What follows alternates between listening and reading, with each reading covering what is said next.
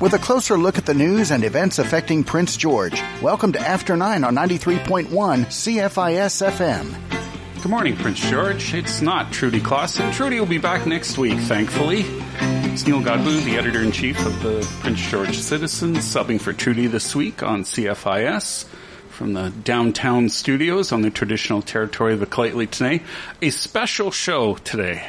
We're going to talk about climate change, and we're going to talk about climate change with two of my favorite guys to talk about climate change, because, and up until 5 minutes ago, they had never met, which shocks the hell out of me that in a town this size, I have no idea how Art Betke and Todd Whitcomb had never met, but they certainly have argued a lot online about climate change. So anyway, we're going to talk about climate change this morning. Welcome, Todd and Art. Good morning. Thanks for taking the time. And hey, thanks to CFIS for doing this. This is fun. This will be fun, and I do want it to keep it fun and keep it light. It is a serious issue, of course, but I do want to keep it light. And I also do want to start with putting my cards on the table. I guess personally, I lean on the side that climate change is happening, but I just don't know how much. And I don't know whether I fit in with a lot of other Prince George residents and a lot of other Canadians.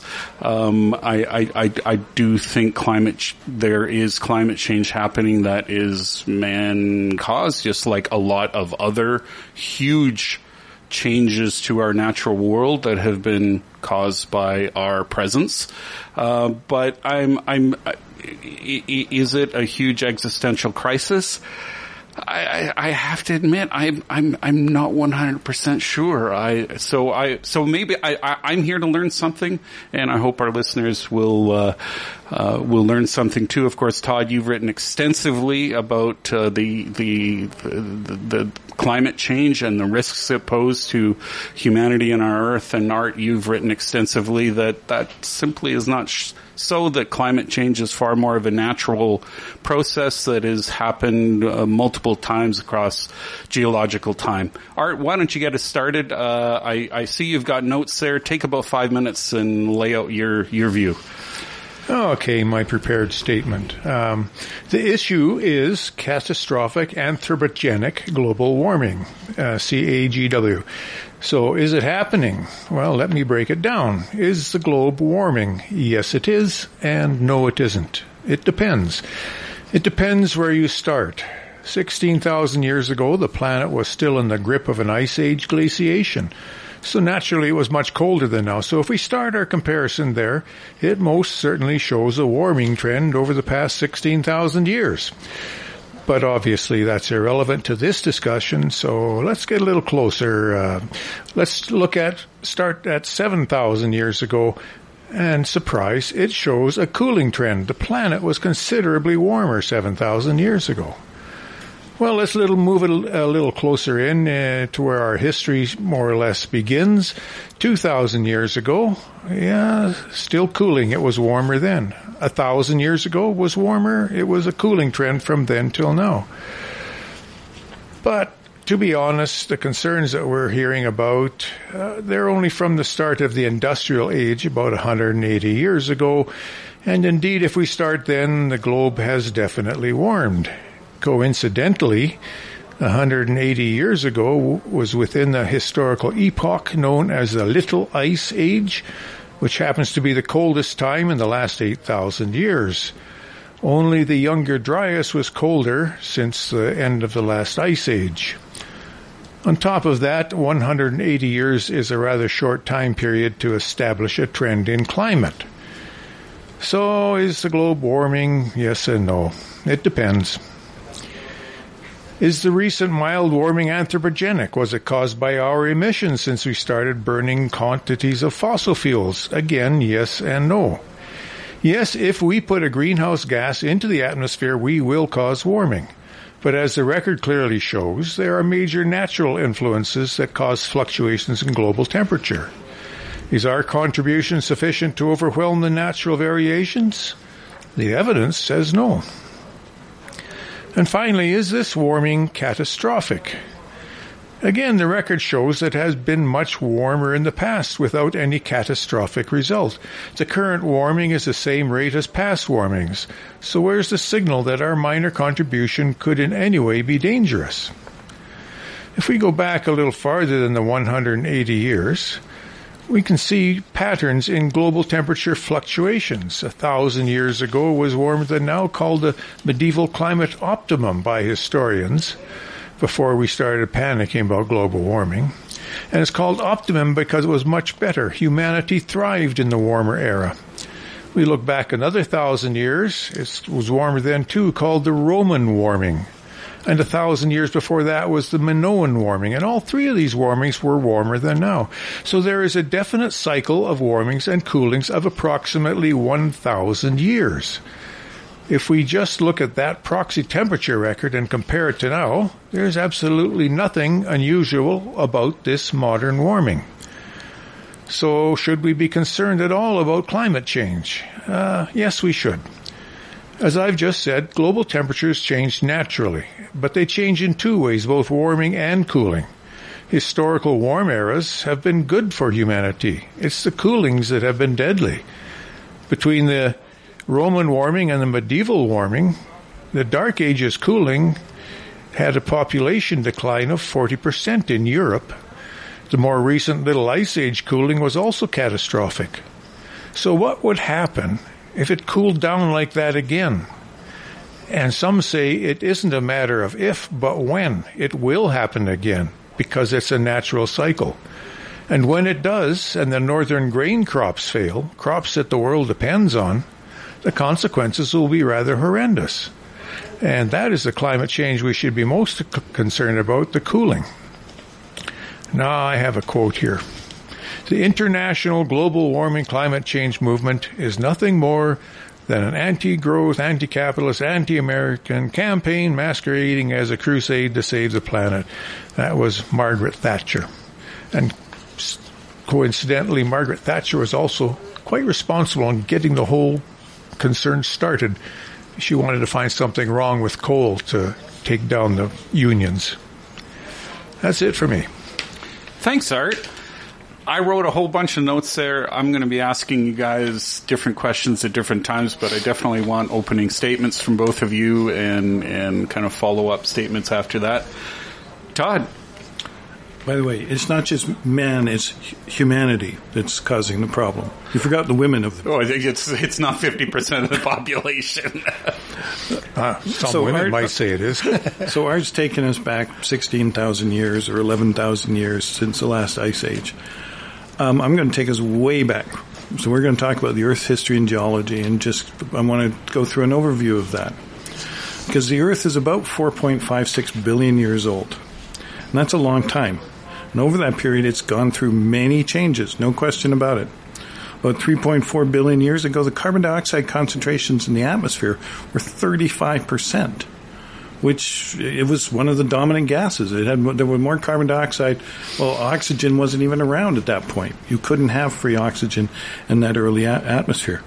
But all of that carbon dioxide over the course of time dissolved into the ocean. It acidified the ocean. The ocean picked up minerals from the rocks and the land masses, and you eventually had that settling out as sediment in the form of calcium carbonate, limestone. Okay? About 2 billion years ago, the atmospheric carbon dioxide levels leveled off at about 250 parts per million, which is the natural equilibrium value for carbon dioxide in the atmosphere. And it's been roughly that ever since. And I say roughly because I'll come back to that in a few minutes. So this is the period which was called the Archean. It's when life developed. There's stromatolites that formed in various places in the lake. About 2.7 billion years ago, life learned a new trick. It learned how to do photosynthesis. It learned how to do carbon dioxide, take carbon dioxide and water, and use the sun to turn those into sugar. And it produced this little side product. Wasn't a big deal. A few parts per million. It's called oxygen. Nobody had any concerns about it. There were a bunch of people going, it's a natural variation, I'm quite sure. Right? Well, technically, I guess it wouldn't be people. It would be little tiny microorganisms. But, right? But basically, having oxygen as a life form allowed people to grow faster, it allowed the organisms to grow bigger, and they outcompeted the Archaean. And they produced more oxygen, which allowed for more of that type of organism to evolve, which allowed them to produce more oxygen. And the whole thing got to a tipping point and went through what geologists call the Great Oxygenation Event. Life on this planet produced oxygen, which allowed life on this planet to produce oxygen, which allowed life on this planet to thrive and produce oxygen. And so there was this massive oxygenation event. It took about 100 million years. This was not a slow event, but on the geological record, it took a huge amount of time. So plants emerged, animals eventually evolved, and the rest is history, as you could say. But from there to here, it's not a smooth past. But I do want to talk, before I get back to that smooth past, I do want to talk a little bit about how we know some of the things we know. See, modern science really only has been around for about 100 years. Not even that. The gas chromatograph was invented in 1952, which is a workhorse for being able to understand things. So we've only had about 7 decades to really delve into science, about 5 decades of research on the ancient history, of delving into the deep, dark depths of the earth, right? And we've learned a great deal about all of this. We've began to understand it all, right? And so we understand things like how atoms work and how molecules work and how climate works and how ecosystems work and all of this sort of material. We can date the stratigraphy of the planet. We can determine atmospheric contents. We can model complex ecosystems. We can understand the oceans and the atmosphere. We can trace atmospheric rivers as they wend their way through the jet stream. We've learned so much in the last 50 years. And what we do know is what we've done to the atmosphere and what we're continuing to do to the planet. We can measure our impact. So as I said, the last couple of billion years has not been a straight and linear path. About 540 million years ago, there was an explosion of life. But all of that came to an abrupt end at the 262 million years ago, what was called the end of the Permian mass extinction. There have been 5 mass extinctions in the planet. 96% of species, 57% of genera, 56% of families, 95% of all living organisms on this planet died in a very short order. What was the cause? There was something called the Siberian traps. These are magma flows that occurred in Siberia. They released huge amounts of carbon dioxide in the atmosphere, comparable to the levels we're seeing now. And it caused this mass extinction to occur. There have been 5 major mass extinctions, 3 of them. One of them we know, everybody's seeing Jurassic Park, and it was the asteroid that came down and killed the dinosaurs. There's actually a lot of debate right now that argues that, in fact, actually, the asteroid didn't wipe out the dinosaurs. It was a climate impact that it had down the road that actually resulted in the eventual demise of the dinosaurs. But at the end of the day, we know that 3 of those mass extinctions were caused by carbon dioxide levels in the atmosphere. So I would suggest that changing the carbon dioxide levels in the atmosphere is a bad idea. To keep going the road we're going for what is, in my opinion, a faulty economic model is not a good strategy. And the real question is, as the atmosphere changes, will life exist? Yes. But will it be life as we know it? And will we be around to see it? Those are the questions that we really need to ask. I want to give each of you, we're going to take a break in about 5 minutes or so, but I want to give both of you a couple minutes to respond. Art, Todd basically said this is a life or death mass extinction issue. You have to wipe out like 96% of the species on Earth, and I can't see any evidence of that happening. And the events he talks about, where the massive amounts of carbon dioxide in the air, were not a slow accumulation that we're putting in right now, and so there's no real comparison. As I have read somewhere that all the planets or the plants that we have on Earth right now evolved at a time when carbon dioxide was at 1,000 parts per million. So here now at just over 400 parts per million, that would that puts them in basically a system of carbon dioxide starvation. Well, that's about all right now. We're going to. It's a whole lot different with what's happening now compared to what happened way back then. Right, Todd. So, Art's comment was that 16,000 years ago, the Earth's atmosphere and the temperature was different, and after the younger Dryas, which finished in 11,700 years ago, give or take, this we've had many times when it's been warmer. Not really. Nothing of substance, nothing of time. More importantly, though, if you really have to look at the long-term record, if you go back 800,000 years, and we can do this through ice cores and analysis, what you find is that over that 800,000 year period, the average carbon dioxide, or the total carbon dioxide in the atmosphere, never hit above 300 parts per million. And we're now at 420. We're well above what it was. And you can track temperature against carbon dioxide concentrations and demonstrate a correlation. The atmosphere temperature right now, we are hotter than we have been for any time since the start of the Holocene. And we are heading towards a hotter climate as we speak. We have 8 billion people that we're trying to feed, and we're not going to be able to do it on what we have, the way the world is going.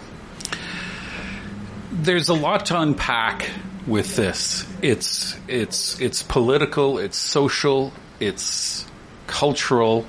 There's even a view of, I guess, how we perceive science and the role of science that it plays in our everyday life. That's all stuff I want to unpack a little bit, and I do want to do that, but I think we're going to take a short break and come right back.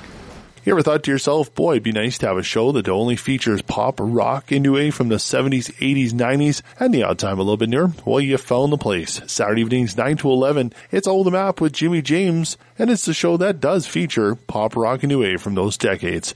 There's also the 9:30 1970s feature track, the 10 o'clock double shot, and to put the wraps on every week's show, the final vinyl feature. So tune in Saturday evenings 9 to 11. It's All the Map with Jimmy James, only here on 93.1 CFIS FM. Are you thinking of selling your business? It's Dave Fuller here, a business coach and a business broker living right here in Prince George. The challenge of being a business owner is that much of our retirement funds are often tied up in the business. If you are getting ready to retire and sell your business, give me a call, 250-617-7467, and we can talk confidentially about how much your business might be worth and how you might be able to get that money out of the business and into your pocket. Again, Dave Fuller, 250-617-7467, or check out our website, pivotleader.com. At Pivot Leader, we help you grow, train, and sell your business. Does Deb's Cafe and Specialty Bakery offer baking for diabetics? Yes. Cheesecake, carrot cake, blueberry pie, brownies, and more.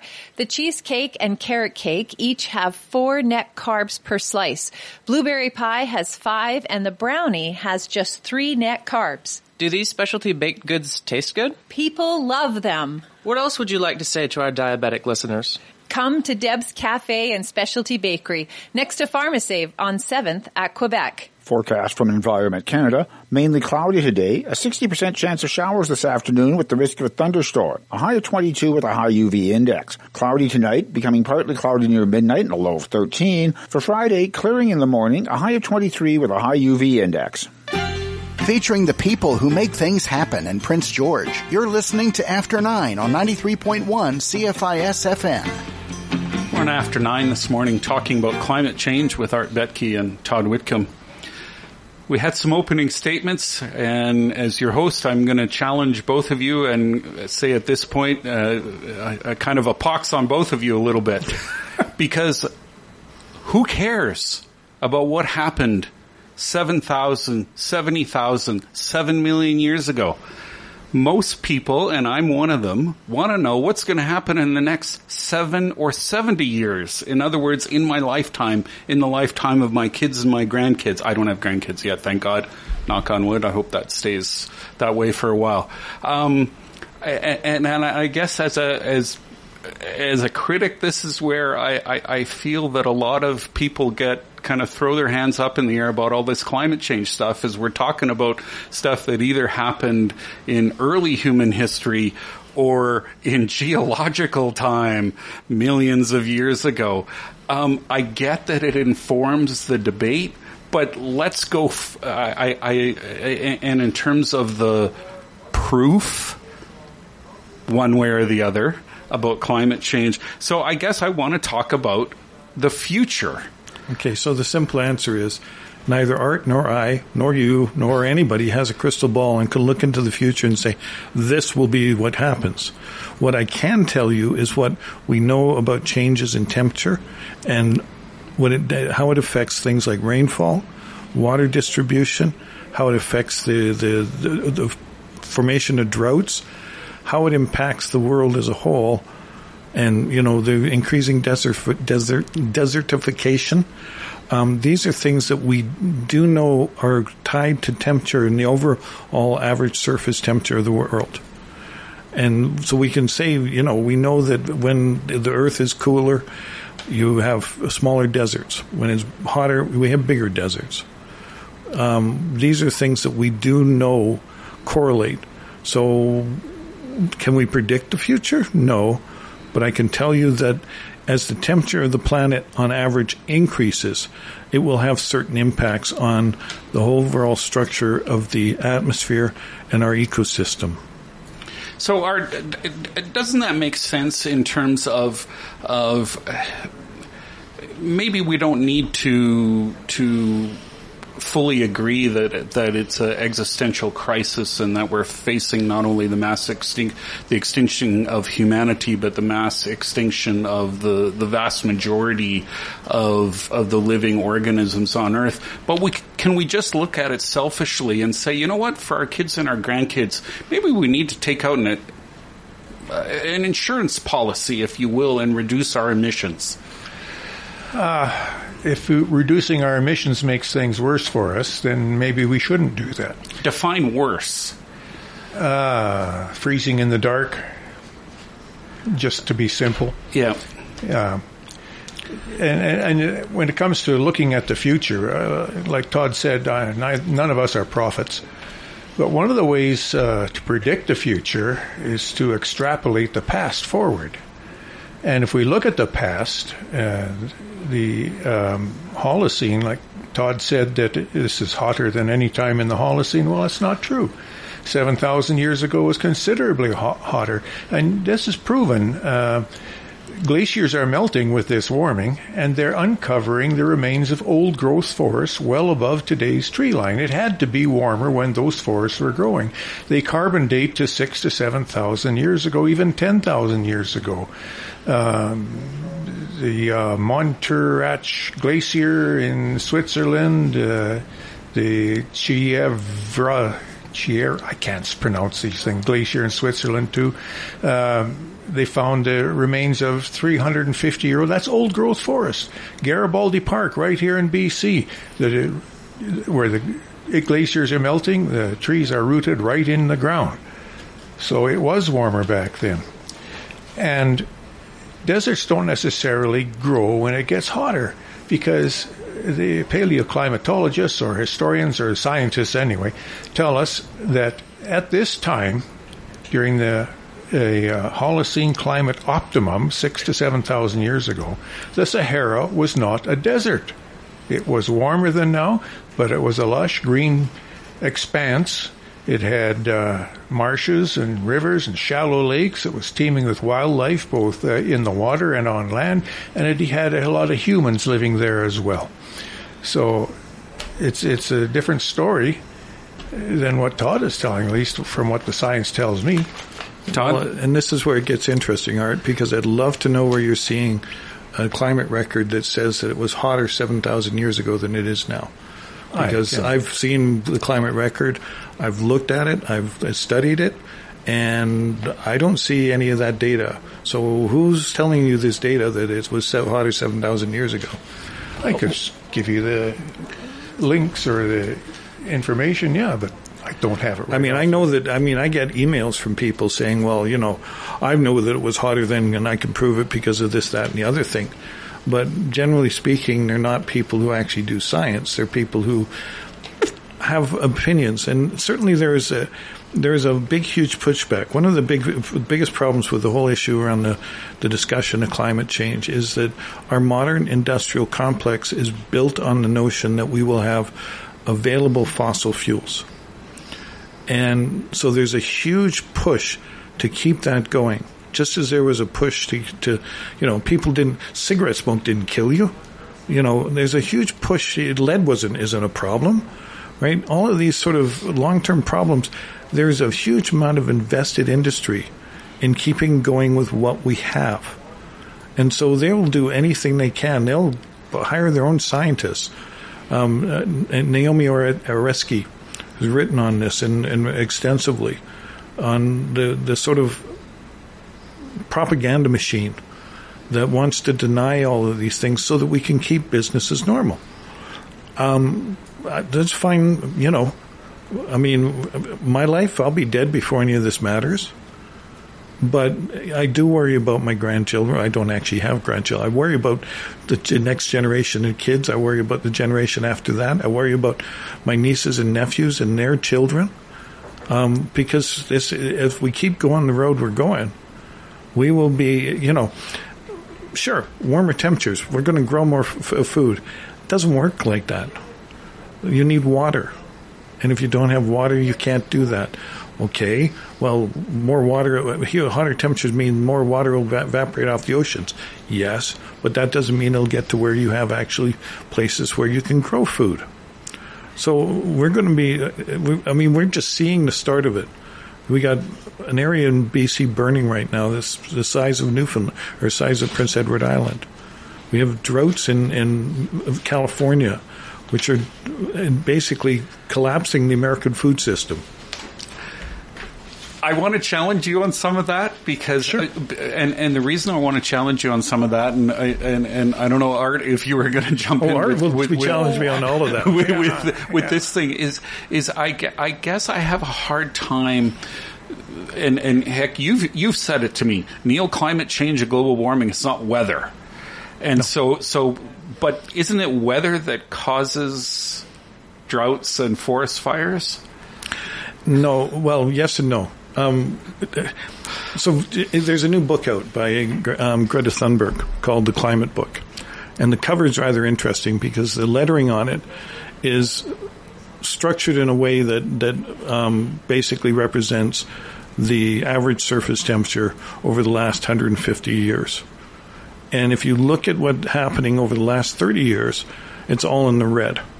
So individual day-to-day weather, the fact that it's going to be 28 degrees today or whatever, 31 degrees in Prince George, that's not climate change. That's just normal variation. That's the noise. But the trend that you see overall is what then occurs. And that's the thing, the underlying trend is what allows it to be 31 degrees. We hit 33 degrees in June, or in May in Prince George, which is ridiculous. It's the hottest day that by large margin. It's that underlying sort of slope to the graph that we have to worry about. It's not the noise on a daily basis. It's the overall projected slope. We're talking climate change on After 9 this morning, and we'll be back in a minute. ECOM is managing extraordinary 911 volumes this year, with calls already exceeding those of the heat dome in 2021.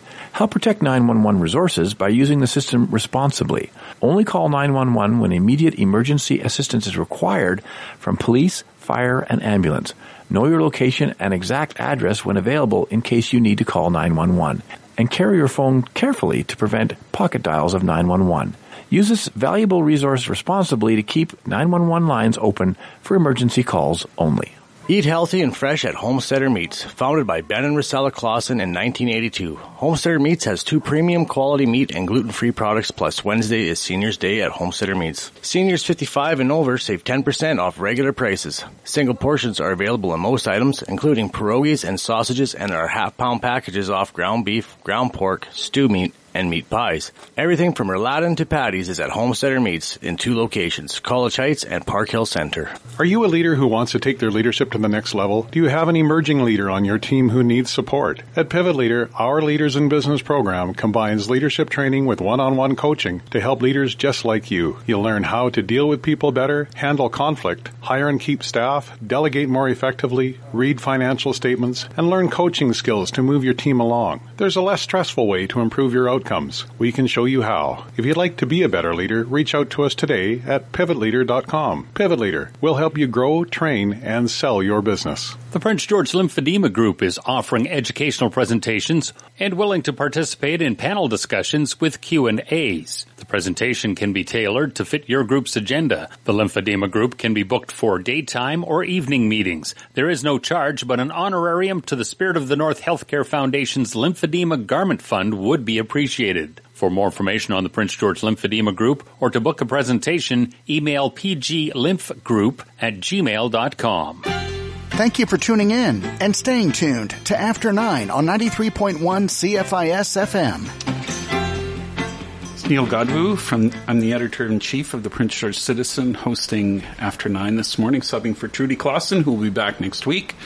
We're talking climate change with Art Betke and Todd Whitcomb. I have a skeptic, and I don't know what to call you. A believer, Todd? You're fatalist. Fatalist. As usual, some of the most interesting things are said in the break, and Todd, you revealed that you don't have kids, so in many ways you kind of don't have stake in the long game here. And then Art, you reveal that you have kids, grandkids, and great grandkids.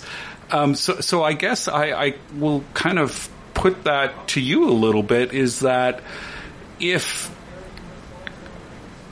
we are, I guess I want to ask, if we are we in agreement, the three of us sitting here, that humanity has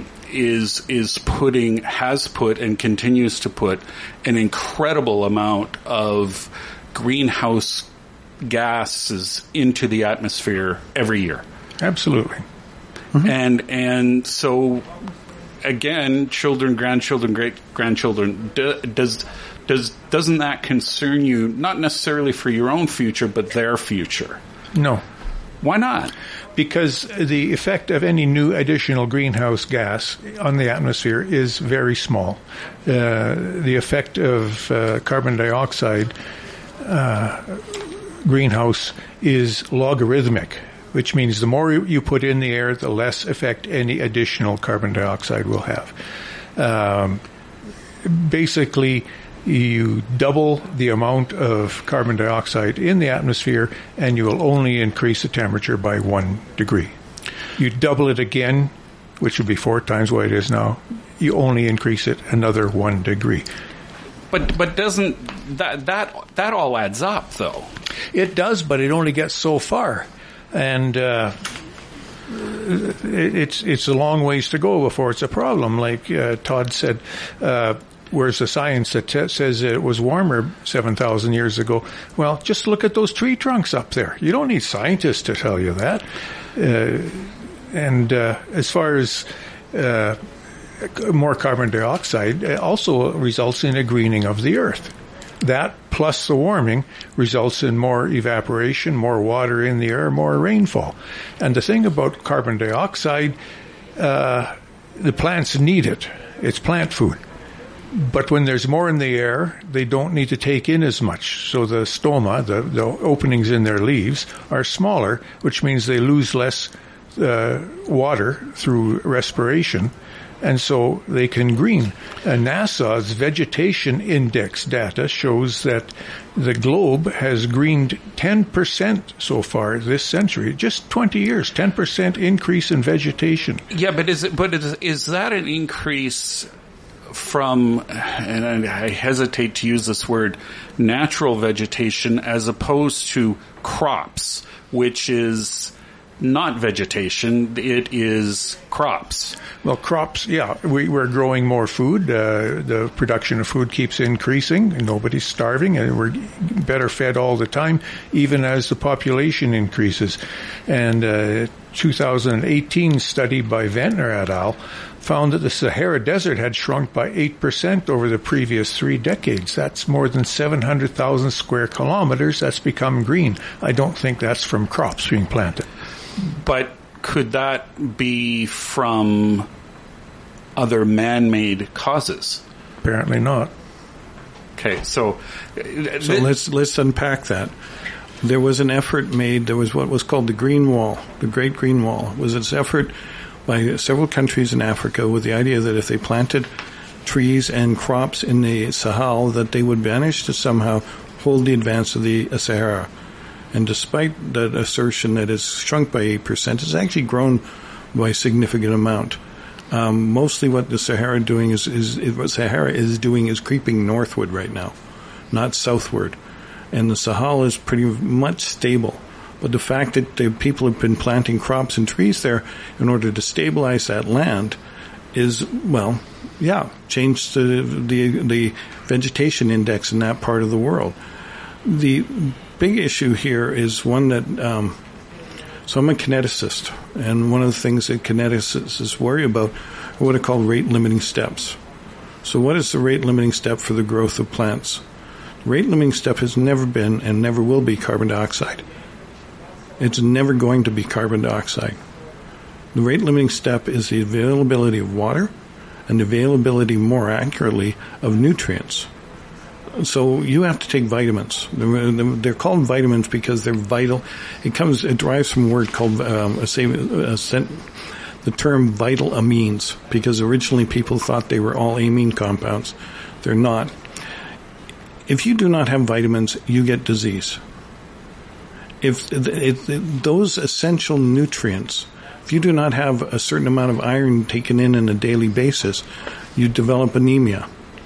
It's the same thing true of plants. It's the uptake of these nutrients.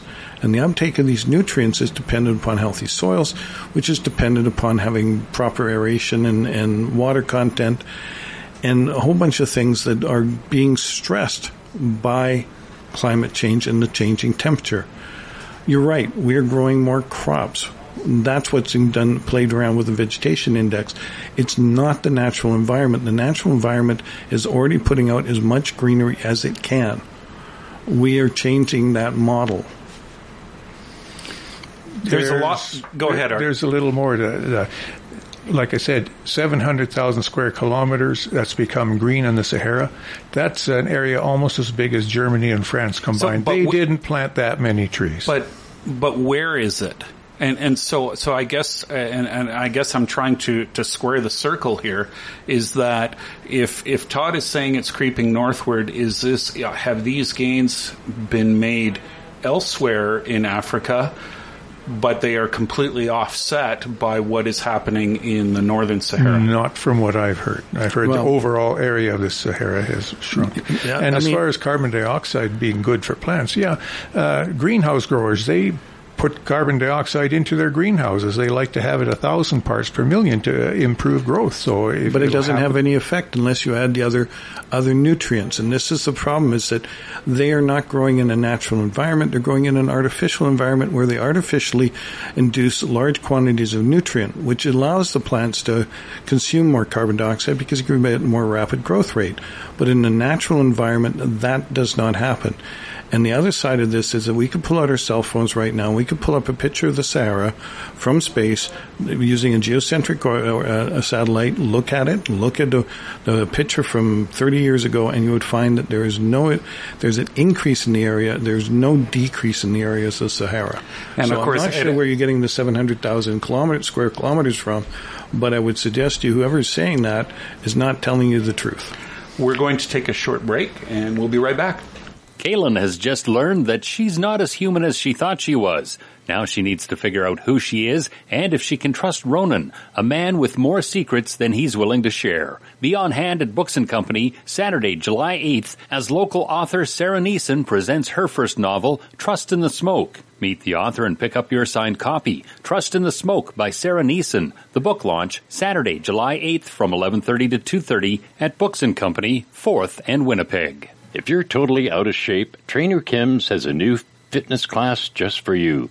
Created for anyone new or returning to fitness after an extended period, Fitness 101 features slow-paced workouts allowing for proper instruction and form. Breaks are given for recovery and all exercises can be modified to meet every ability. If you are ready to take this first step towards a stronger, healthier body, contact Trainer Kim today by emailing trainer_Kim@hotmail.com. Award-winning journalist and author Brian Preston will be stopping in Prince George on July 28th. During the His and Hers book tour, Preston will be promoting his 2 novels, Stag, for guys who haven't read a novel in years, and A Lady Under Siege, a quirky romance novel geared more toward women. Stop by to chat and ask questions and hear passages from his books. The BC-wide His and Hers book tour with Brian Preston, Friday, July 28th from 11:30 to 2:30 at Books & Company, 4th and Winnipeg. Forecast from Environment Canada. Mainly cloudy today. A 60% chance of showers this afternoon with the risk of a thunderstorm. A high of 22 with a high UV index. Cloudy tonight, becoming partly cloudy near midnight and a low of 13. For Friday, clearing in the morning. A high of 23 with a high UV index.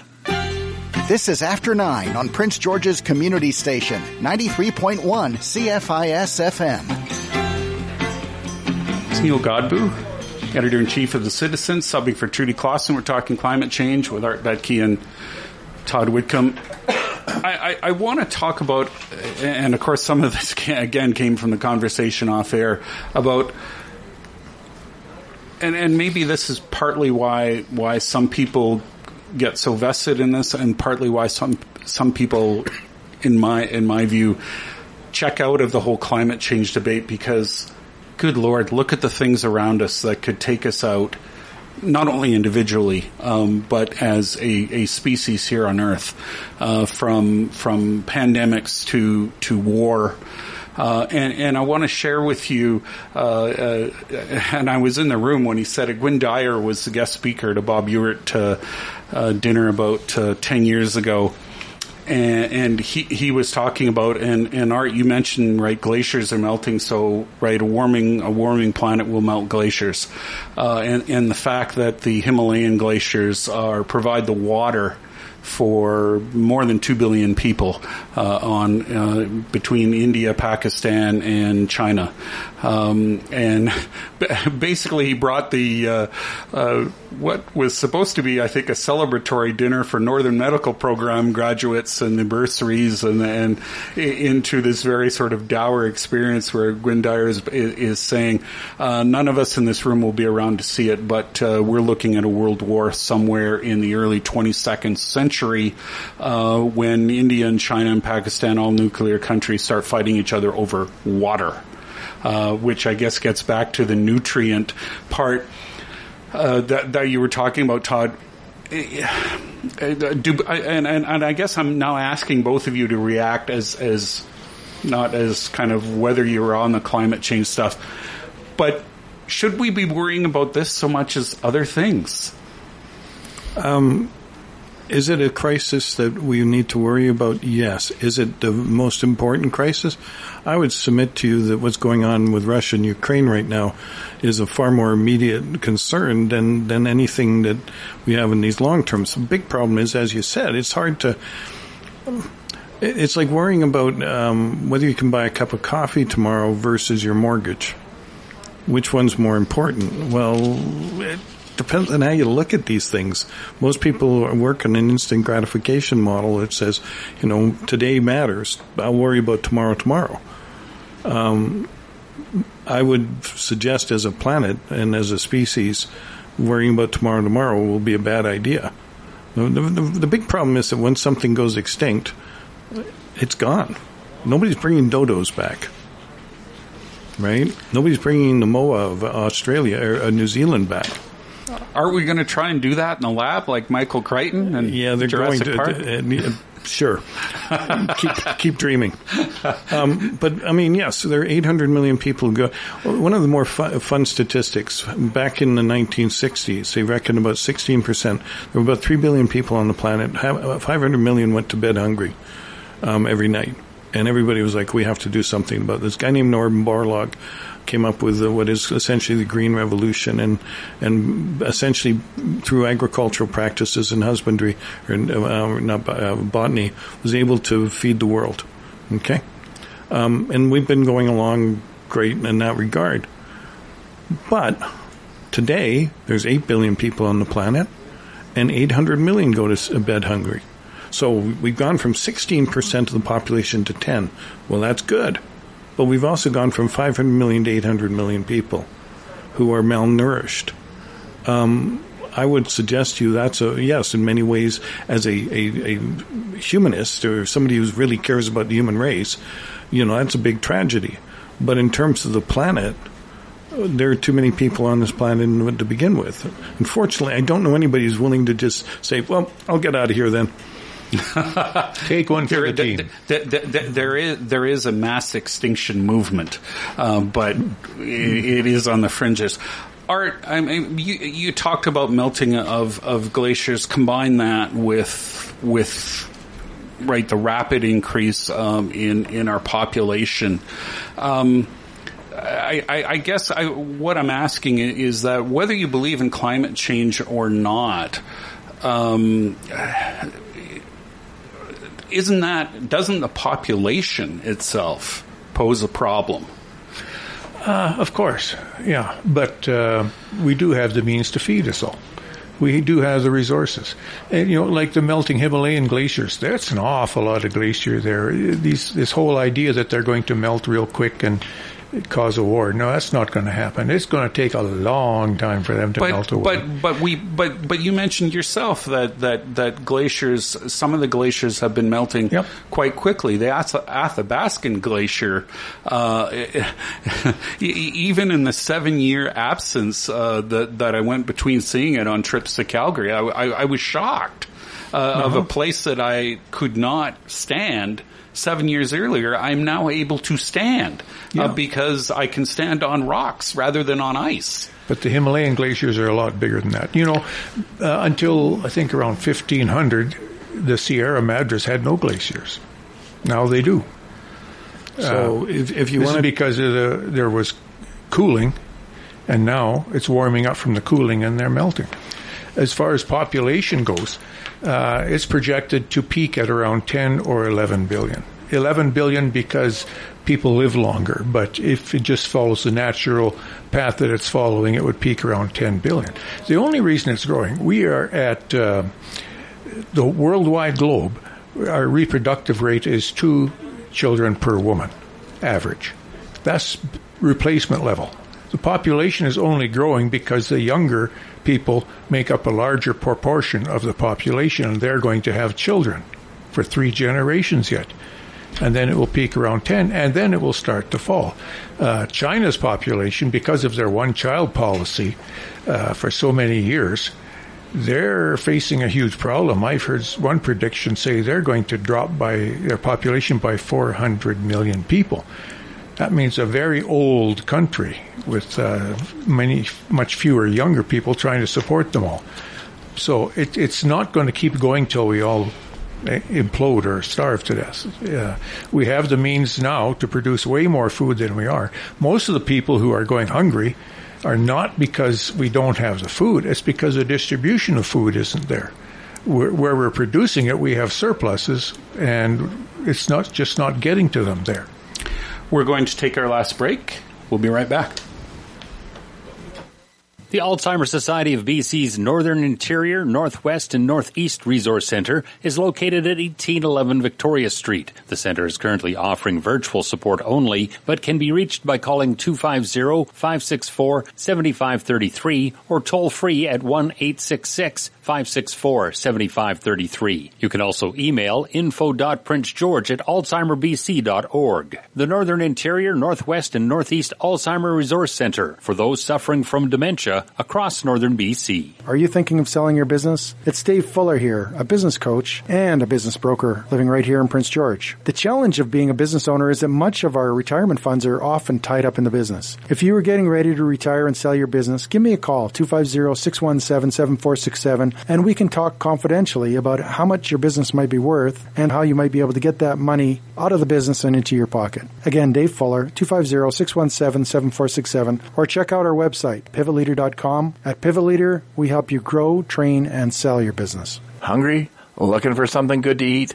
Well, pop on by Boston Pizza and try their new feature menu where jalapeno popper dip is back by popular demand, along with the many tasty new items. As always, Boston Pizza offers medium and large pizzas. Buy one, get one, 50% off for takeout or delivery. And don't forget their happy hour runs in-store from 3 to 6 and 9 to closing daily. Give Boston Pizza a shout today at either location, Spruceland or Brookwood, for any of your snacking needs. Step back in time to celebrate Canada's birthday with Dominion Day, Saturday from 10 to 4 at Hubble Homestead. Stop by for some old-fashioned fun with heritage demonstrations like ice cream and butter making, turn-of-last-century contests and games, cake, entertainment, and more. Full details are available online at hubblehomestead.ca. Don't miss the fun. Dominion Day celebrations, Saturday from 10 to 4 at Hubble Homestead, 40K North off Highway 97 on Mitchell Road.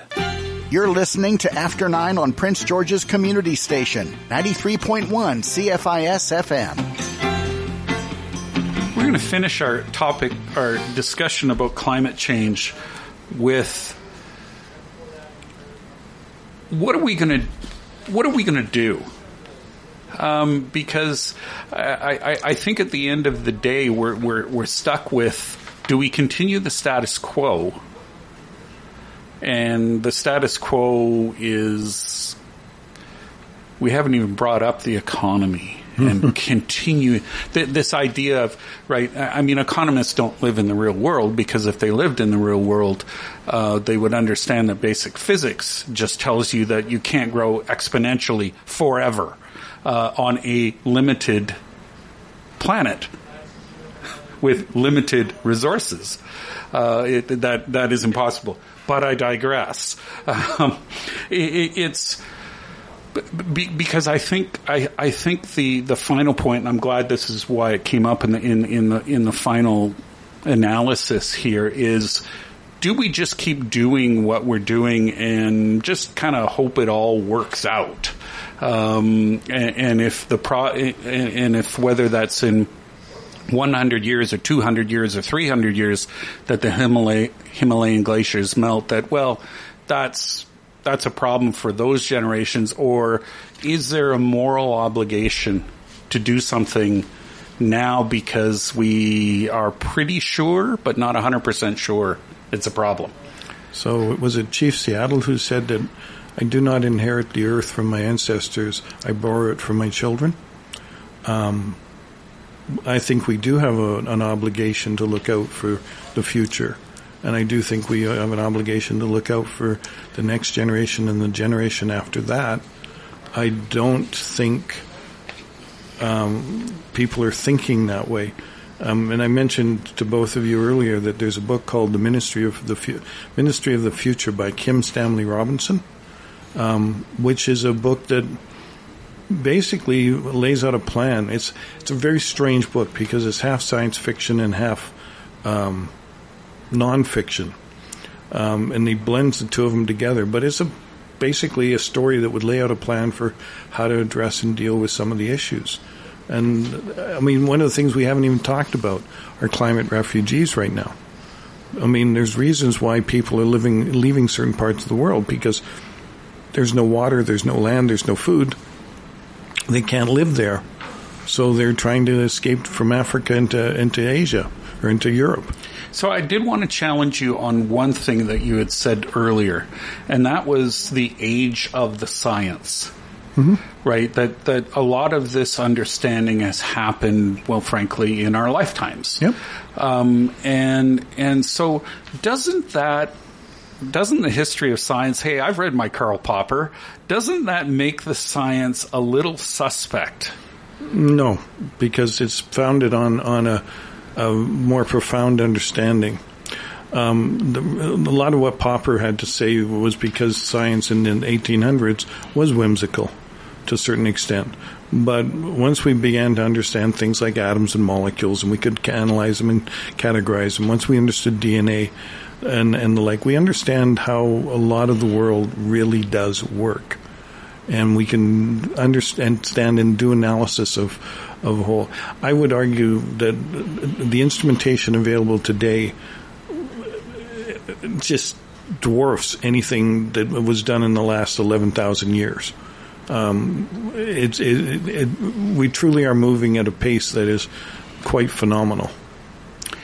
Art, any last thoughts? Yeah, supposing I'm wrong, supposing the skeptics are wrong and the alarmists are correct, what should we do about it? Well, first of all, stop everything that we've been doing. We have to face the reality. We are a fossil-fueled world, despite $3.5 trillion being spent on trying to change the weather over the past few decades. All we were able to do was drop fossil fuels from supplying 82% of our energy down to 80%, and then it went right back up to 82% again. And we all know that things like green energy, like wind and solar, cannot replace fossil fuels. They're prohibitively expensive. They damage to the environment. And the amount of money... Sorry, I just want to just kind of cut in and challenge you on there. Is it that they can't replace it now, but could in the future? No, they can't. They can't. The wind isn't blowing 24/7. The sun isn't shining 24/7. So you have above the clouds. It is. Yeah, not where we are. Yes. Even when it's cloudy, it will produce some electricity, but every night it's not. And in the depths of winter here in the northern part of the world, you get 8 hours a week sunshine. You're not getting much electricity out of it. And if you get a cold front that moves down from the Arctic and it sits in here for a week or two, where are you going to get your power? Because the wind doesn't blow when the cold is sitting in there. You need some kind of backup fossil fuel generation.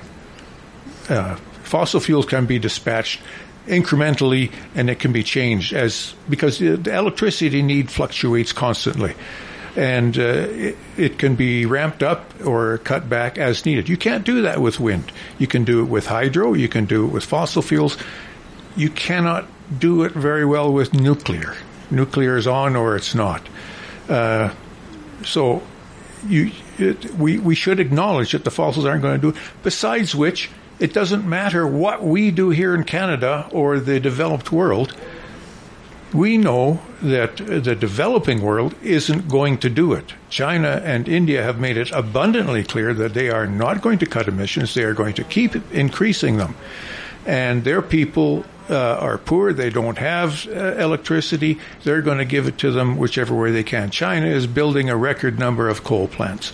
They're not going to cut. So anything we do will be overwhelmed by that.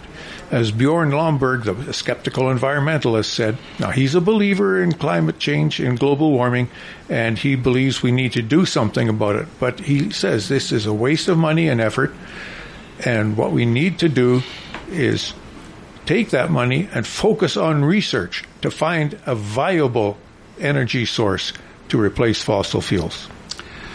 Thanks, Art. Thanks, Todd. Hey, this hour flew by, and we could probably talk for another hour, and maybe we will another time. I'm glad I got the two of you to finally meet. You're two amiable gentlemen who happen to disagree about an important topic, and I think if we all agreed, it would be a very boring world, and frankly, we'd have nothing to talk about on After 9. Trudy Clausen will be back next week. Have a good day. Thanks, Neil.